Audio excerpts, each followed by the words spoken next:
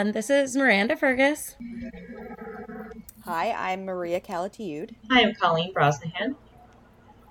And we are all here to continue on the discussion of visual literacies from last week. This week, we are going to be discussing some articles on multimedia. The first article that we read this week was from Clark and Mayer called The Multimedia Principle. And the main point of this chapter is to investigate whether people learn more deeply from words and graphics or than from just words alone. In this context, multimedia means that both words and graphics are included in a presentation. Words can be referring to either written words or spoken words. We'll eventually find out that it is more effective to use multimedia in a presentation as opposed to just written or spoken words, but we do know that everyone has different learning styles. Personally, I feel as though visuals help me remember what is being discussed by the presenter, and they keep me focused as opposed to just listening to someone lecture. Maria, how do you feel about this? Yeah, I definitely feel like I get a better understanding of what I'm reading if there is some sort of visual that goes along with it. What about you, Colleen? I find that visuals help me make connections, and I'm more likely to remember a presentation if I can associate it with visuals. So graphics are static illustrations, drawings, charts, graphs, maps, photos, or dynamic graphics like animation or video. And there's different types of graphics. Decorative graphics decorate the page without enhancing the lesson. An example of this would be like clip art. It's something that will just make the page more visually pleasing, but it doesn't necessarily add to the content. Representational graphics portray a single element with a caption. An example of that would be a photograph of equipment in a maintenance lesson. And relational graphics they show the quantitative relationship among two or more variables. This would be something like a bar graph or a pie chart. Organized graphics show the relationship among elements. This would be a diagram that visually is connecting the elements together, like a tree diagram. Transformational graphics show changes in an object over time.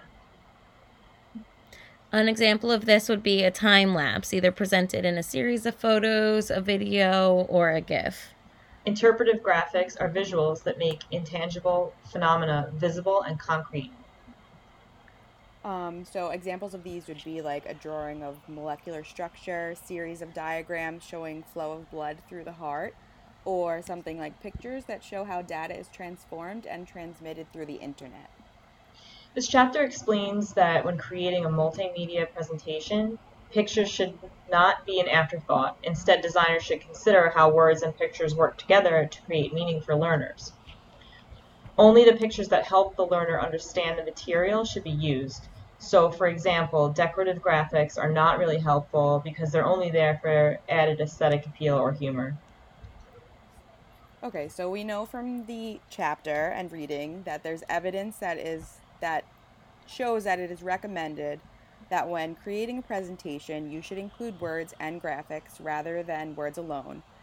And that would just simply be called a multimedia presentation. So the reason for this has to do with how people learn. The reading explains that learners have separate channels for processing verbal material and for processing pictorial material. The reason that multimedia presentations are more effective is that people are more likely to understand material when they can engage in active learning. So the reading specifically says that multimedia presentations can encourage learners to engage in active learning by mentally representing the material in words and pictures. This helps make connections between the pictorial and verbal representations. Just words alone may not give people the opportunity to connect to it with other knowledge. To connect it with other knowledge. However, we also learn in this chapter that the multimedia principle works best for novice learners and not necessarily for expert learners. So this is because more experienced learners are able to create a mental image in their mind, so they do not necessarily need images in their learning. So at this point, we know that having graphics and words is beneficial to the presentation, but there's another type of graphics that we have not discussed yet, and that's animation graphics. Animation refers to either a short video or a GIF as opposed to the static graphic, which is just a still photo. In many cases, just using photos is best for learning because the learner can control the order and pace at which they learn at. Pictures make it easier for a learner to go back and review certain things that they may have missed and aren't necessarily rushed along by the pace of the video. Another argument is that animation may overload the learner's memory. Although both of those arguments are against using animation, there's some content that is suited for animation or video. So in general, while making a presentation, you should use static illustration unless there is a specific situation in which animation would be helpful. All right, so I wanted to give an example of one of those times where an animation or video would be really helpful. So I'm a soccer trainer, and I'm constantly looking for practice drills. And I find that when I look on the internet, a lot of times there is text with static pictures explaining drills. And when I'm looking at those, I can't visualize what the drill is like. You know, it's just like you're looking at this picture and it's telling you what to do, but it's just a static picture. So it's not like people moving. So when I look for drills, I always look for videos that also explain what's going on. That way I can really see, I can see the kids passing the ball. I can see the way that the drill moves, and it's much easier in this case. Thanks. So that's a great example of a situation where animation would be very helpful in your teaching or an instruction. So the topic of including multimedia in a presentation is important for pretty much anyone presenting information, whether it be an educational setting or a professional setting. As we all know, there are different types of learners, and some people learn better by making visual connections. So by providing both words and visuals in your presentation, you're appealing to all learners. I know most people in the class are going to Adelphi to become a teacher, so this is something that's really important to take into consideration for your lesson planning and when putting together the information that you're going to present to your kids. It's very important to know your students and know their level of learning to assess whether having these visuals in addition to just your spoken words is going to be a necessary differentiated instruction, or if it's going to be overload for the kind of students that you have in your class. The next topic that we're discussing is the redundancy principle. To sum this up, the idea of the redundancy principle is that in general, it's not recommended to add text to a narrated graphic. The reason for this is that learners may pay too much attention to the words on the screen and then pay less attention to the graphics which are there to add emphasis to what's being taught. They may also compare the on-screen text with the narration that they hear, which is ultimately distracting to the learner, and they'll be less likely to retain the information that's being presented. Learners benefit from listening to the narration and seeing a visual example to draw a connection and understand the information. Research has showed that learners who watched a presentation containing narration and graphics and then took exams based on the lesson did exceptionally better than learners who had the same lessons but also had text included in the presentation. This helps to prove that the text is unnecessary and overloads the learner's senses and makes it difficult to absorb the information. Okay, so I just wanted to add that there is an oppositional view to this, and it's called the learning styles hypothesis. And I feel like this is something we hear about all the time when you're becoming a teacher, especially pertaining to differentiated instruction. And this hypothesis basically says that some people have, that everyone has different learning styles. Some people are more visual, and others are more auditory. So instruction should be flexible enough to support to support all of the different learning styles. So basically, according to this theory, the more ways the information is presented, the better. So they're saying that you should have, in text and narration at the same time. But going back to what we're talking about, which is the cognitive theory of multimedia, this theory says that one, people have separate channels for processing verbal and pictorial material, and that two, each channel is limited in the amount of processing that can take place at one time. So therefore, adding redundant on-screen text to a multimedia presentation could completely overload the visual learning channel. So overall, what they're saying in this specific chapter is that you should not put the same words on the screen as you're speaking about in your presentation. But just like everything that we deal with, there are some exceptions where it is appropriate to use the redundant principle. One of these are when there are no other concurrent graphics, meaning when there's no photos or animations to go along with what the speaker is saying. It would be more appropriate to have the text on the screen because it's not overload.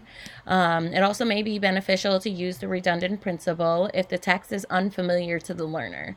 For example, oftentimes people have English language learners in their class, so learners who are not native to the speaker or who have specific learning disabilities, or even when the material is long and complex and contains unfamiliar words, it would be helpful then to have words on the screen so that the people can follow along. It is also okay to put words on the screen if the printed words are not obtrusive to the overall presentation. So this would be something like keywords or somewhere or words that signal where the viewer should be looking on the screen. So they're just simple little things placed on your presentation, not an extensive text reiterating what you're already saying. And lastly, presenting text on the screen right after your narration is helpful, but you should not have the words directly on the screen while you are talking about them, because this is just too much information to someone to process. I personally don't know if my learning style agrees with this, because having words on the screen usually helps me guide my own note taking. Although I see where the argument is coming from, because there's definitely been times in class where I'm writing down exactly what's shown on the screen, and then all of a sudden I finish my writing and I look up and I realize that a few minutes have gone by without me knowing exactly what the professor had said. Yeah, like for me, I feel like a lot of times if I was in a classroom where the narration and the text are at the same time, what I end up doing is I end up comparing them. So I'm like literally, instead of paying attention to what the actual content is about, I'm trying to like see if the words and what is being said is the same. So then I like completely get lost. I've had a similar experience in my current job where I work in insurance and I have to take continuing education courses that are presented online.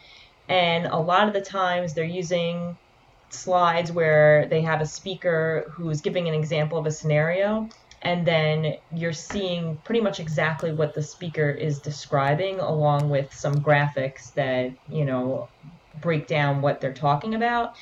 And I find it gets distracting because a lot of the time I'm reading the text and I'm trying to make sure that I'm getting everything from the text, but then I'm missing out on some other things the speaker might add in explaining. So I think that I find that I usually just end up doing better by just tuning that out, listening to the speaker, and just jotting down some of the keywords to help me remember. Yeah, I was also going to just add that I think it also depends on what the subject of the lesson is, because for some subjects, the redundancy principle holds up, but maybe, like you said before, you're talking about native speakers, but maybe like in a language class, for a language teacher, they might want to put up the text so the kids can see it and listen to it because it's new to them. And then I was also thinking like kind of the same thing in maybe like an English class, when students are learning like Shakespeare and they have no idea like what the Old English, like what the meanings are. Maybe for them it would be helpful to see it and to also hear it. But anyway, going into our third reading, which is the cognitive style of PowerPoint. Okay, so in this third reading, basically what the author is talking about is all the things that he hates about PowerPoint. So we all know that PowerPoint is the most common application for presenting in schools and professional settings. So it's used all the time. So it was interesting to hear about all the things that he hated about it.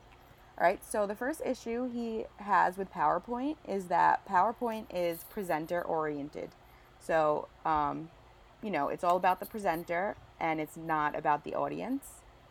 And then the second one is that there's extremely low resolution. So basically you cannot put a lot of information on each slide. So a lot of times you end up with like way too many slides with not a lot of information on them. The third issue that he has is with bullet points. He said that bullet outlines dilute thought and create generic, superficial, simplistic thinking. And the author highlights a severe problem that was caused by NASA's use of bullet points in a presentation. In the Columbia accident investigation reports, the PowerPoint bullets were really unable to explain the danger that was happening. Meanwhile, people were sending hundreds of emails trying to explain the danger. And he's using this as an example, as an argument that for serious presentations, rather than presenting slides, paper handouts would be more effective to communicate the seriousness of what's going on.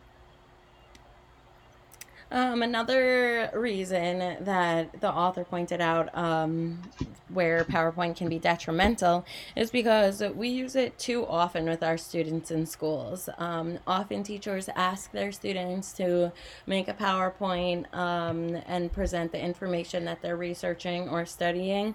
But in reality, the students are then making, say, a 6-slide presentation that totals 80 words, and they're not necessarily looking as deeply into the topic as they should be. We should be teaching them to write essays and present on that information instead of make the PowerPoint and presenting on that. This way that they're learning to gather more information instead of just what is needed for their PowerPoint. Overall, from all of the different readings, I think that the first 2 readings are really discussing the same thing and are on the same page with each other. They both agree that it's important to use multimedia when presenting information to any group of people, and using multimedia is helpful, but it should not be over-presented by using audio, printed words on your presentation and pictures, because that's too much for someone to process in the amount of time as what is presenting to them. The third reading is a little bit off topic from the first 2, in my opinion.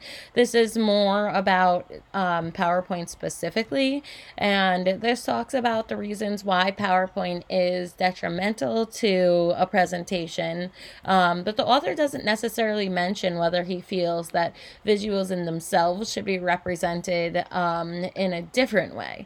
So I would be really interested to hear from this author if he feels as though multimedia is important in presenting information, just not using PowerPoint, but from another application.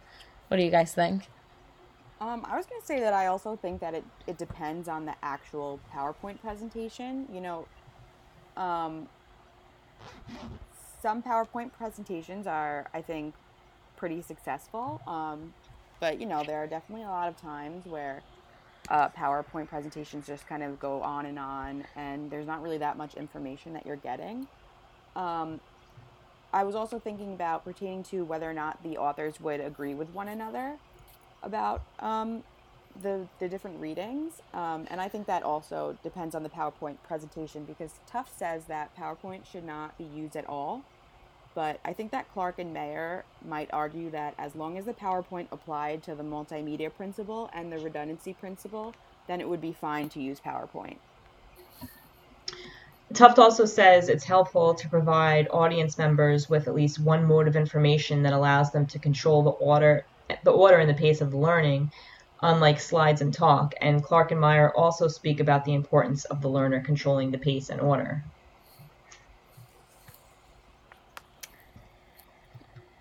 All right. Was there anything else that you guys thought was important from this week's readings? I just wanted to add, just as future teachers, how important it is when we're creating lessons for our students that we know this type of information, that we know that we have to pay attention to the fact that there are different learners in our classroom.